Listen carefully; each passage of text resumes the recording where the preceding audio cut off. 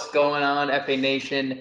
Happy Tuesday when you hear this podcast, and welcome to the Fantasy Alarm 2-minute drill. I am James Grande, and that is Dan. Oh wait, we have a special guest with Dan Malin living the Vida Loca somewhere with a Mai Tai right now. Not really sure where Dan is, but cheers to him for the vacation that he's getting to spend. And I'm joined today by Matt Sells, the two-time FSWA NASCAR Writer of the Year, right?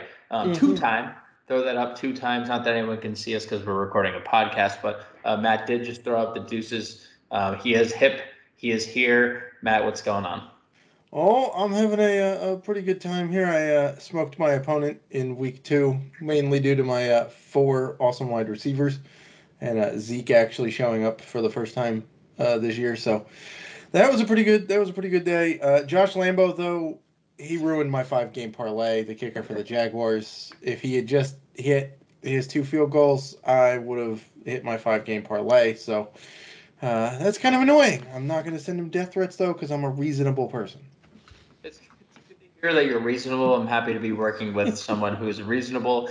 I, on the other hand, ran into Derrick Henry this week. So as soon as I saw, I mean, it was 4:00 game. So like I knew the outcome. I knew what was the L. I was getting one chalked up in the L category.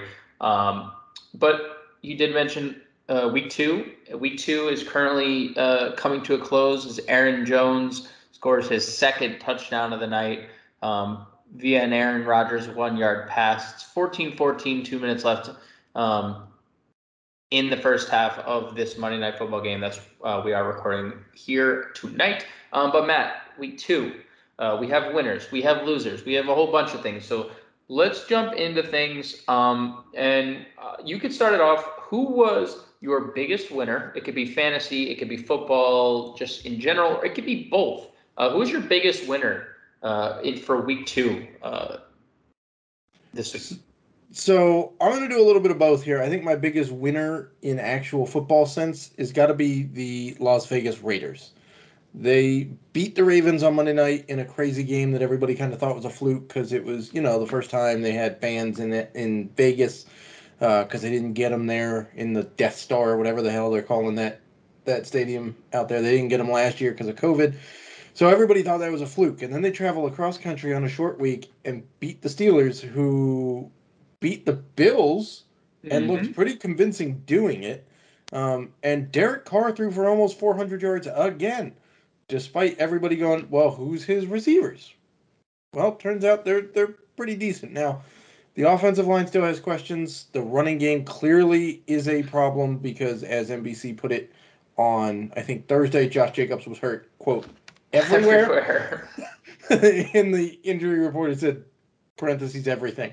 So they're going to have to sort out a running game, but their schedule gets easier as it goes. Like, their meat of the schedule is they're front-loaded. So if they can get through this, first several games here, could get interesting in the AFC West now that the Chiefs have lost, though I will say that was a massively ticky-tack, illegal touching call there. That when what's-his-face got sacked. Lamar. Yeah, when Lamar got sacked and they kind of bailed him out with the most ticky-tack illegal touching penalty I've ever seen in my life. But yeah, the Chiefs lost. They did what they did. They fumbled. They had a shot to win it there late. But I would say that the biggest winner is the Raiders. And from a fantasy perspective, I would say that the biggest winner is probably Derrick Henry. Because he's back to being him. Like, that guy looked like a tank. They could count on him again. Everybody doubting him after week 1, like, oh, gee, this is why we told you not to take Derrick Henry. Because he's quote-unquote not a league winner, but the 2 dudes who everybody said weren't league winners, Derrick Henry and Nick Chubb, are RB1 and RB2 right now, so let's get off that bandwagon. Derrick Henry also has 10 targets this year. Yep. So that's pretty impressive considering the fact that Julio Jones and A.J. Brown are also on that team. 2 things, everyone. One, Matt Sells is a notoriously he's a notorious ref / umpire hater. So take this Chiefs Ravens bit with a grain of salt. Okay, I He will wants say robo refs in football too. I don't want robo refs in football. I want robo umps in MLB. But I will say, all I want is for fair calls, regardless of who's getting the calls. I am not a homer when it comes to refs. I will admit when they got things correct against my team, that's fine. But when Al Michaels and Chris Collinsworth and Mike Pereira and everybody in the NBC call go, oh, damn, that was a bad call, I think I have some grounds to stand on. We will, as a segment here of Fantasy Alarm used to be called, we will table that discussion, Matt. And I think Derrick Henry getting 10 targets is massively should be talked about more. I didn't really see much chatter about it, considering last year he had a career high 31 targets. We're already a third of the way there, and we're what 1/8 2/8, 1/16 the way there. Math, I don't know. It doesn't matter. We don't need to do it right now. But Derrick Henry on pace to shatter his receptions targets from a year ago. And if that's the case, I mean, we could be looking at, I still don't think he passes CMC, but we could be looking at the RB2 overall. My biggest winner has to be Courtland Sutton. Especially with all those reports and all those videos of him limping through practice, and he didn't look great, even though he was targeted in week 1 by Teddy Bridgewater. He had a lot of air yards. He currently leads the NFL in air yards through 2 weeks. He looked fantastic without Jerry Jeudy, and Teddy Bridgewater, for all the crap that he's gotten throughout the years. He really supports pass catchers in fantasy football, man. Like, as much as we think he's boring and he's bland and he has a Chad Pennington-esque arm, he had 3 850-yard receivers last year. 2 went over 1,000 yards. There's no reason that Courtland Sutton, isn't one of those 1,000-yard receivers this year. 12 targets. Quick note, because you mentioned Chad Pennington. You know who got Chad Pennington to be a first-round draft pick? The guy he threw to in college, known as the Hall of Famer Randy Moss. Randy Moss. So, yep. We want to say, guys with small arms can't produce. Yeah. I'm not so sure about that. Well, Teddy's putting that to bed. He has 2 300-yard passing games already. Let's flip over to the other side of the coin, Matt, where we have the biggest losers, and I'll just kick this off. And I have him in a lot of best balls. I have this man, and it's crazy because this game was 36-35, Matt. Any ideas where I'm going here? I'm going with the Freak, who was a late first-round pick in everybody's fantasy league. Some, PPR might have gone earlier.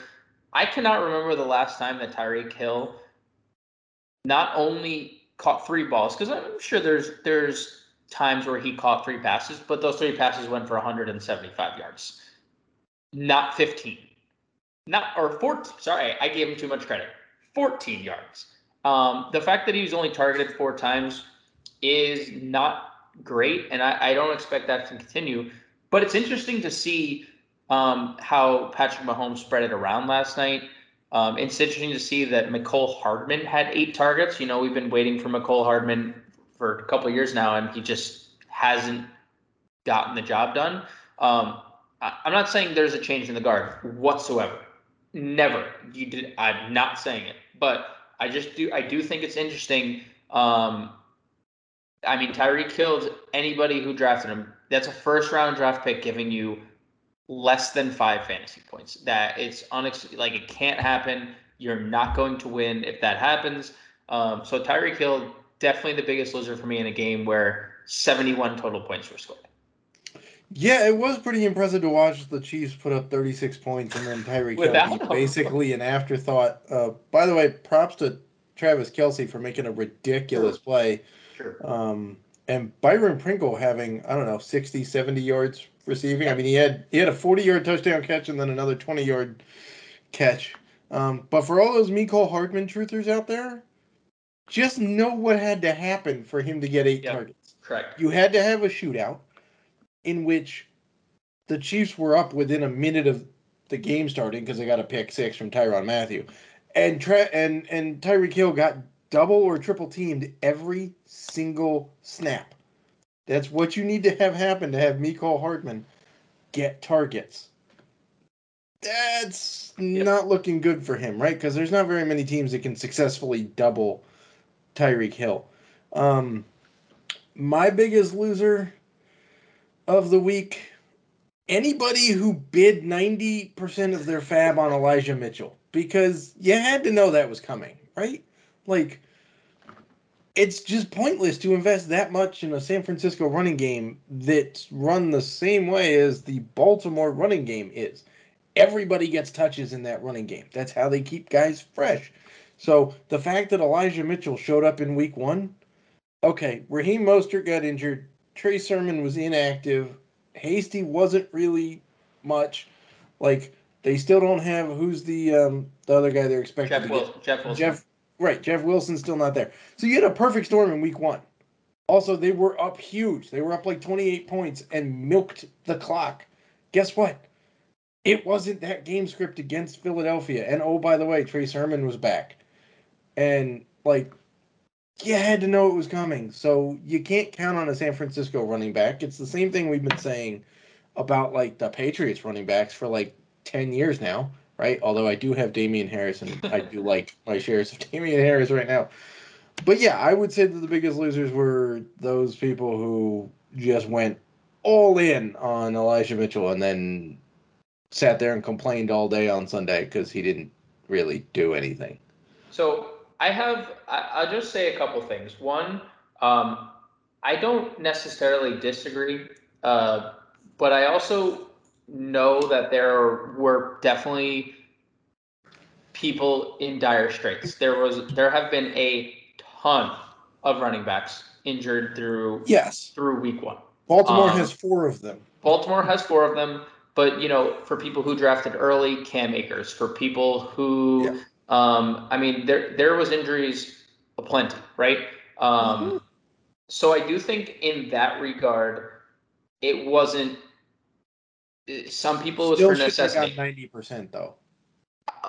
Another counter argument: Trey Sermon, and this is fortunate. JaMycal Hasty left the game with an injury, already ruled out for week 3. Trey Sermon, first play of his career, concussion status up in the air. And I know they said the same thing with Elijah Mitchell. There's a long week, like we don't know. But didn't he get injured too? He is currently injured. His status is currently up in the air. But what I'm saying is he had 19 touches. Did he do much? No. But we have to know Phillies had a very stingy run defense last year. Their secondary was bad, very bad. No denying that. Darius Slay was not what they got, what they hoped for when they got him. But they have a stingy run defense with Fletcher Cox in the middle, and Elijah Mitchell still had 19 touches. So I think for those, disappointed at the production, you do sometimes have to look at matchups. You do sometimes have to look at he still got the opportunity, and I still think that could be present, especially if Sermon is inactive for week 3 and beyond. And who knows if Mitchell's even active? They might have Trenton Cannon as their RB1 heading into week 3. We don't know recording here on Monday night, but what I do know is I'm with you because I was never in a position where I needed to bid 90+% of my fab on Elijah Mitchell, who was the 6th round rookie. But I also understand it for the people who have lost a ton of running backs.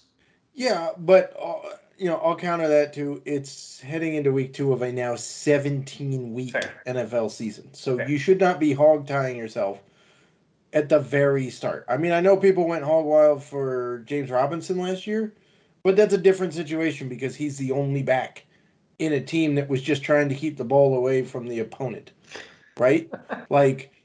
That's not what and God forbid they actually swap in Trey Lance. He's a running quarterback. Right. So you got to kind of view these It's the same people that complain, oh, the Bills running backs never get any touchdowns. Well, you had to know Josh Allen was going to take them. Same thing with Lamar Jackson in Baltimore running it.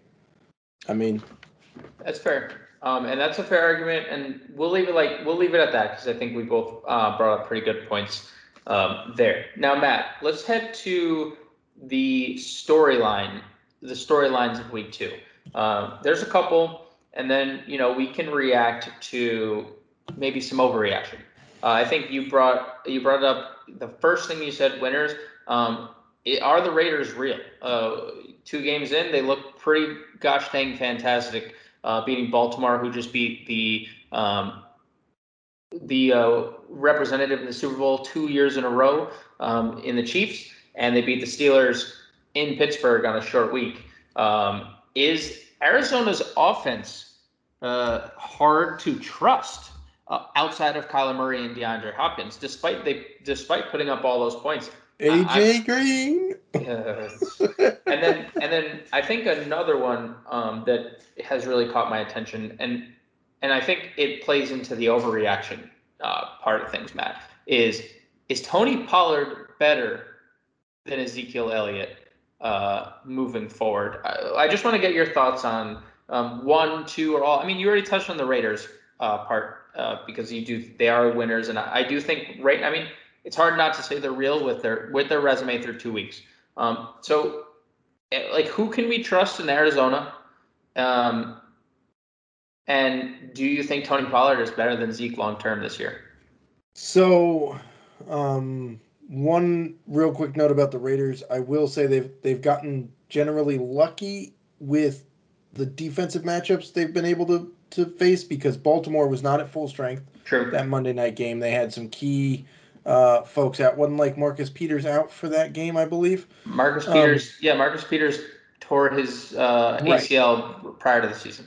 Right. So that's a key thing. And then during the game against the Steelers, TJ Watt, the guy who's now the highest paid defensive end in the history of the game, went out with a groin injury because he held out for more money and is not actually in football shape and whatever. So the line kind of got a little, saving there. Derek Carr, though, is playing really good football.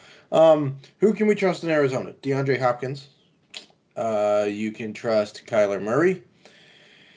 And that's kind of about it, really. Ready for a hot take? Ready for a hot take, Matt? I would go with you could trust Rondale Moore. I think Rondale Moore is going to continue to get more targets. They're going to find interesting ways to get the 5'7" diminutive wide receiver in there. I think he'll actually play a role in the running game, much like Washington did with Antonio Gibson when they drafted him. And now are not using him at all in the ways that you would expect them to use Antonio Gibson. And then the third one was, I don't remember the third over. Oh, Tony Pollard. Tony Pollard over Zeke, Matt. Talk to me. What do you think? I mean, even as good as the game was for Tony Pollard, Zeke in a half-point PPR still put up like almost 18 points yesterday. Right. So, no, I don't think. I think they're going to find more creative ways to use Tony Pollard, and I think you're going to see him shine in that role. But I don't think that as a pure runner and PPR option, no, I don't think he's actually better than Zeke. Will he have a role? Sure. I mean, that's been the case with every NFL team now. They all have 2 running backs that have a role, except for seemingly the Giants. That's rude. I'll add in a couple of overreactions here that may have some merit. Okay. Going with your team, Saquon is not ready yet. He's just not. And I don't know if that's an overreaction or not. I'll say for the people that drafted him in the first round expecting him to be Saquon, it may be an I don't know. But they told you he wasn't going to be 100% till like week 4. So it shouldn't be a shock. Yes, he had a 41-yard rush. Congratulations. But he had 5 total carries in the first half for 46 yards, which means the other 4 went for a total of 5 yards. So he's not ready. Daniel Jones had almost 100 yards because he managed not to trip for once. And to the Jets fans that booed Zach Wilson in his first start at home, really? Really? It's sunk that low that you think you're getting like an all-star Peyton Manning right off the bat? I don't think so. Like, yeah, it was tough to watch Mac Jones come in and beat the guy that was drafted 13 spots ahead of him. Okay? But it's a system. And Mac Jones had been polishing for that system for 4 years now because Nick Saban runs the same one at Alabama. So, yeah, that's where I'll come down on the overreactions. Don't let Howard hear that because he will message you and tell you that Zach Wilson sucks. Anyways, so my take is sell Rondell Moore now. You're never going to get him. There's never going to be a point in time where you're going to get more value for Rondell Moore right now. And I do think he's a talented player, and I'm not saying he's not. But, Matt, even in a game where he had 114 yards or 117 yards and 7 receptions on 7 targets, he played 28 snaps. You know how many other people played 28 snaps? Everybody on that team. Everybody.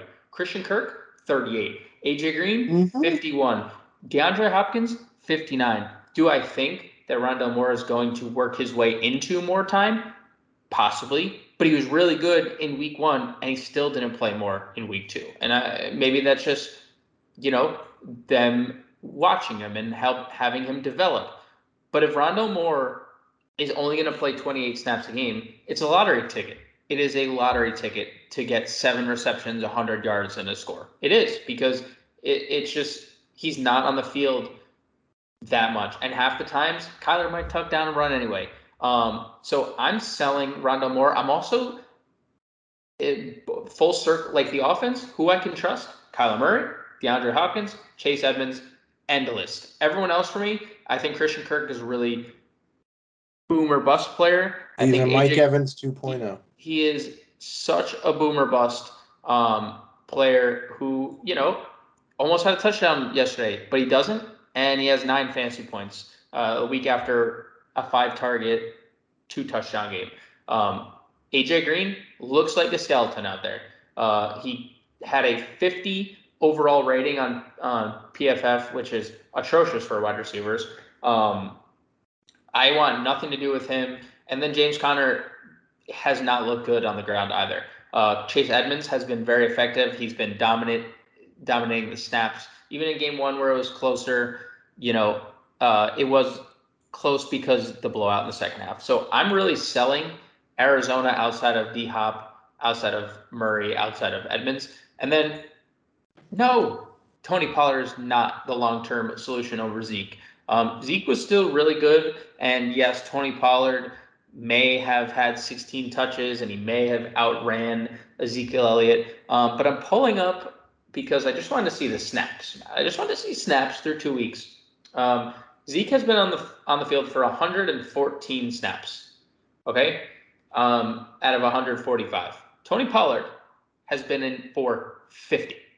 50. He has been in less than half of Zeke's snaps, 1/3 of the team's offensive snaps.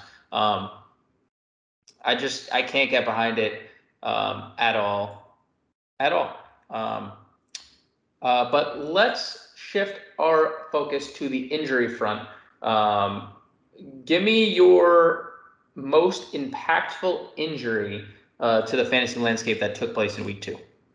So I'll give you 2. One of them happened.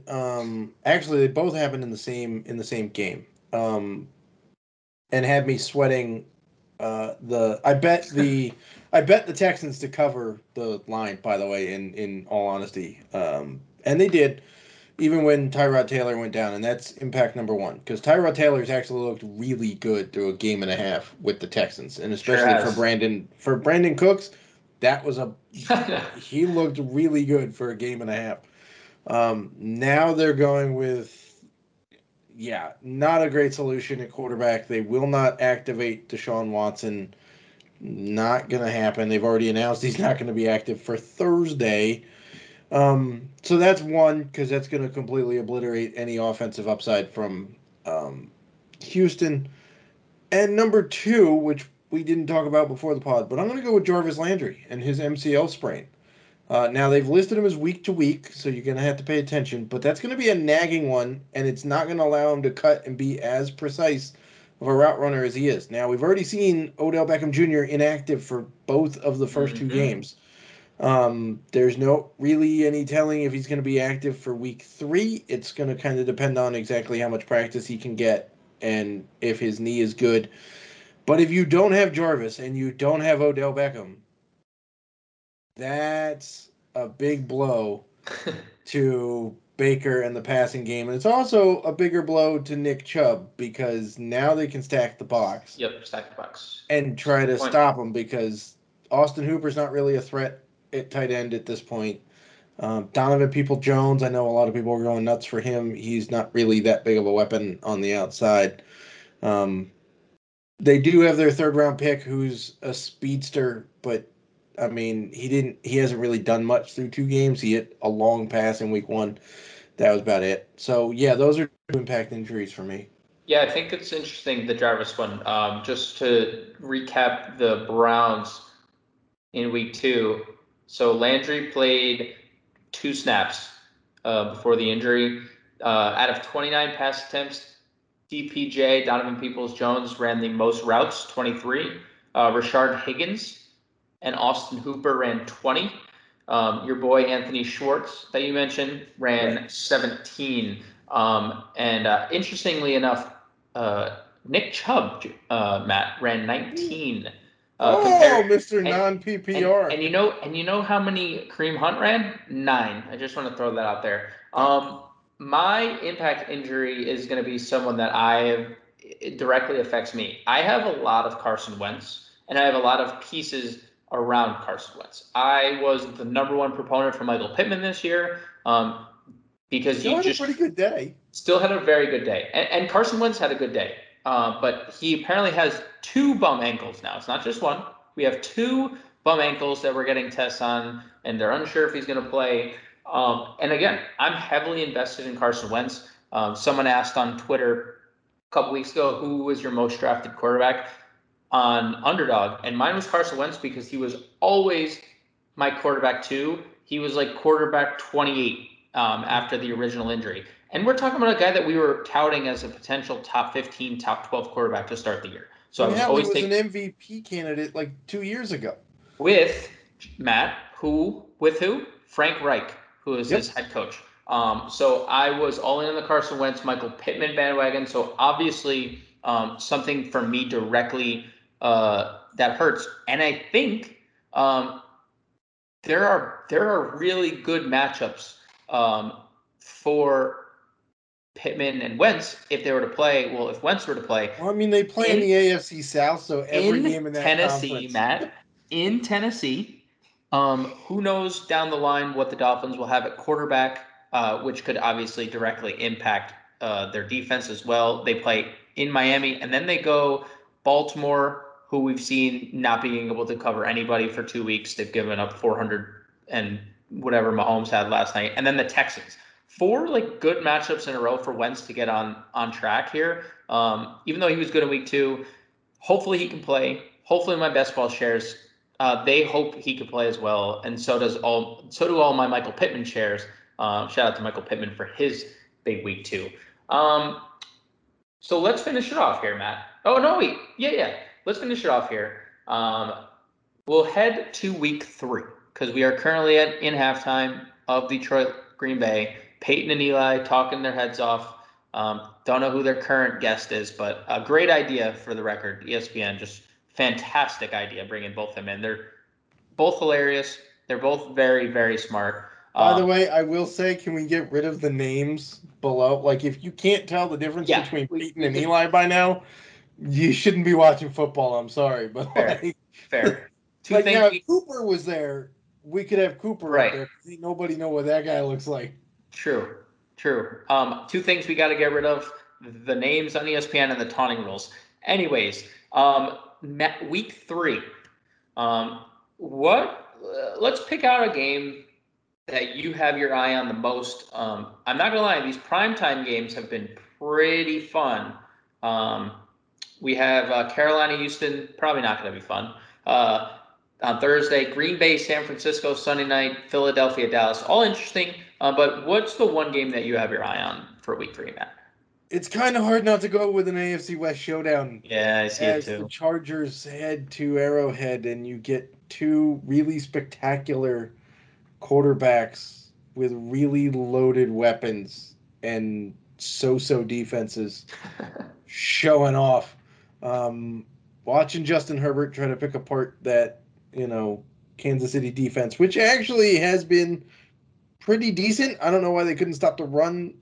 Knowing that that's all Baltimore does, they couldn't stop the run for an 8-minute drive late in the game. But luckily for them, the Chargers don't have that kind of a running game.